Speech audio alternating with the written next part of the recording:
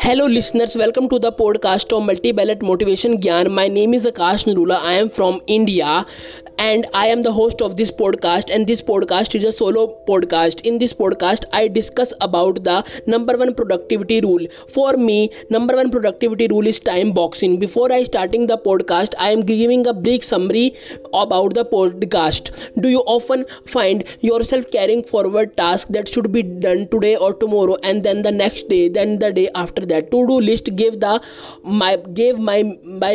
Akash Narula a sense of real satisfaction until I was promoted at work, and the era of new responsibility I eagerly want to excel at throwing me organized schedule of kilter. I was experimented with time boxing and found it come with great additional benefit, including first one is removing the paradox of choices. We all have to make so many choices every day, and one benefit of time boxing is remove the paralysis that induced by having to choice between multitude of tasks on seemingly never ending to-do list. Next is enabling strategic prioritization. On long to-do list, it is necessary to pick tasks that are either easier or more urgent or very important. With time boxing, you can prioritize what's important so opposed to simply what's urgent. Next is providing a clear track record for future reference. You no longer need to rely on memory or hurried or scattered notes. Instead, you have a concrete record of your projects on accomplishment from every week in the form of time boxed calendar. Next, I am starting the podcast Confusion.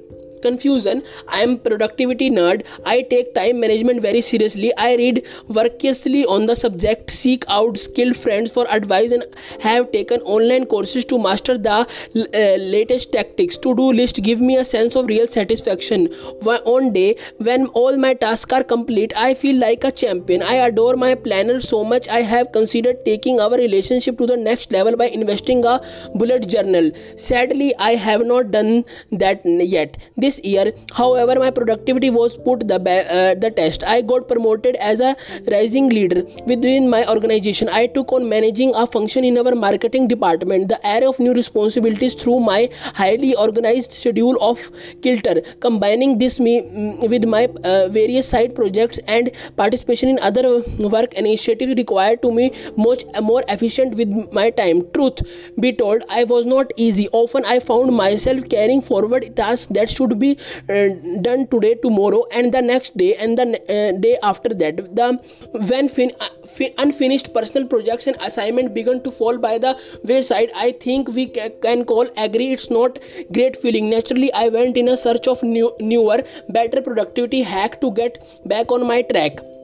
I took the online course Becoming Indestructible, taught by a former Stanford lecturer Nir Eyal, and finally I have found a solution. It's called time boxing. Have you heard of it?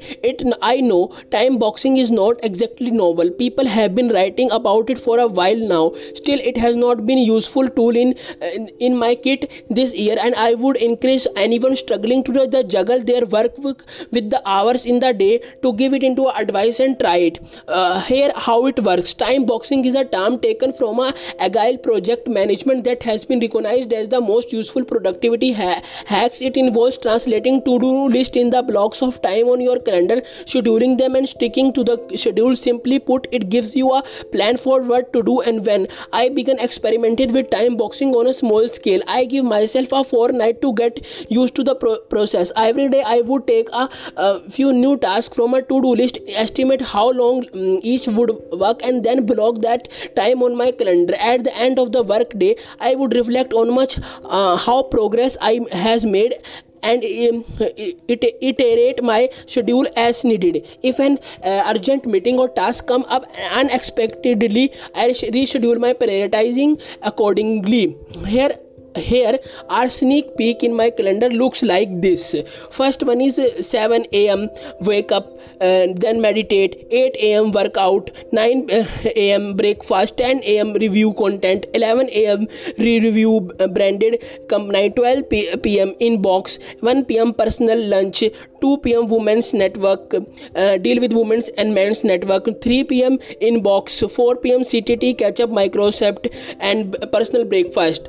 At a quick glance, my schedule seems overwhelming even to me, but organizing my time in this way, this actually helped me optimize my performance every single week. Here's how it removed paradox of the choices. We all have to make so many choices every day. One benefits of time boxing, one that I was not accepting, is paring down these decisions, which creates more brain space for focused work. For me, it's removed the paralysis that induced by having to choose between a multitude of tasks on seemingly never ending to-do list. Now I am exactly what I need to work on, and when, because I have planned ahead of, I have found a place for all kinds of activities on my calendar, whether it is repetitive and time consuming tasks like batch processing emails around noon and again at 3 p.m. every day, or urgent request emergencies which are given before slots at least a few times in a week. This allows me to use the rest of the day more efficiently. Next is, it enables me to strategically prioritize. On a long to-do list, it is natural to pick tasks that are either easier or more urgent over what's important, not to mention the dopamine high that comes from checking those tasks off. With time boxing, however, I am now able to prioritize what's important, so opposed to simply what's urgent. For instance, I know that I need scheduled time towards learning and development, so I religiously find a place for me in my weekly schedule. In the absence of the time boxing, this task would have been relegated to the bottom of my list in the face of the other urgent ongoing project. Next is, it encouraged me to do a thoughtful about accepting new. These days, I am much more conscious when accepting or rejecting new opportunities that come my way, based on holistic and realistic view of my weekly and monthly time commitments. For example, my colleagues recently asked me to mentor her in a lead gen strategy, and I was in a better position to know whether I could realistically say yes. I know exactly when I did able to meet with her in the last week of the month, because I had visibility on all other important projects and tasks. Without time boxing, I might have been tempted to agree straight away, thus bumping this new project at expense of other important but unaccounted tasks, simply because my calendar would have looked wide open.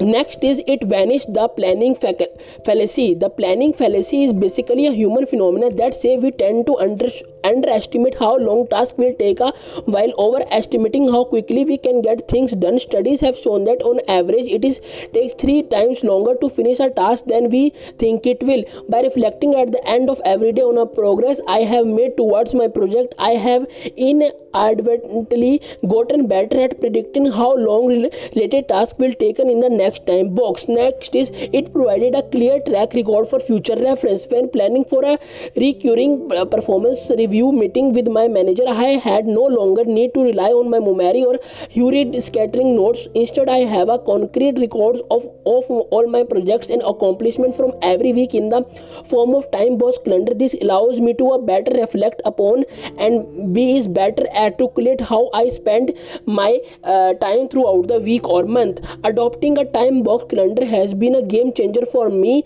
freeing up mental space and making me more efficient. But I will be honest, I have not completed abandon on my planner just yet. I use it tandem with my calendar rather than just checking task off my to-do list or feeling overwhelmed as said list grows to an unmanageable size. I slot task into a calendar so soon as I add them into my list. This gives me a structure of time boxing with the satisfaction of checking of what has been done. It's a win-win. If you want to level up, I had encouraged you to be mindful about how to spend your time too. I realize not everyone gets excited about productivity as me, but everyone can turn their to-dos in an accomplishment with a little strategy and discipline.